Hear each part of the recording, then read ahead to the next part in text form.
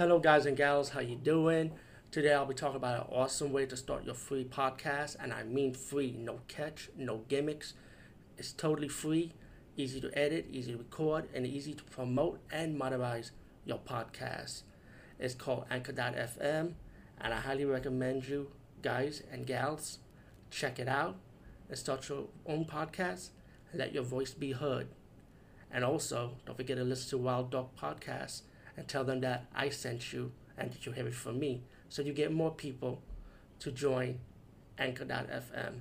You will not be disappointed because they will also put your podcast in other platforms and then make it very, very much easier for you. Have a great day, everybody. Hey everyone, how you doing, guys and gals? Today we talk about the movie Lord of the Vampires, and this movie is more erotic drama, and of course has horror in it. The movie is about this vampire leader controlling these two vampire females. They pretty much run competition against each other for his attention, you know. And in between the story, you get these robbers. They rob a liquor store, and accidentally, a hostage happens to stumble by. She gets kidnapped, and these robbers with the hostage come across the vampire mansion, and the vampire decide to let them in, and they, with their own agenda, they have their own plan as he's gonna have them get their blood sucked by his vampire bride, while the hostage he want her for himself to become his next bride.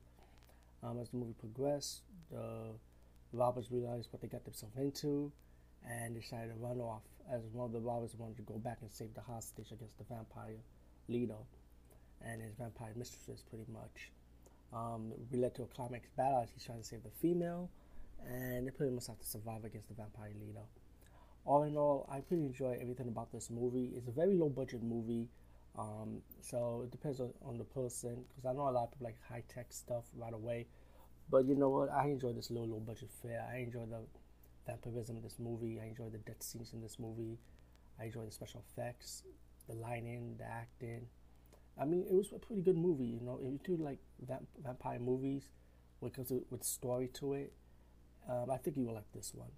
Lord of the Vampires, definitely check it out. Peace out and see you later, guys and gals.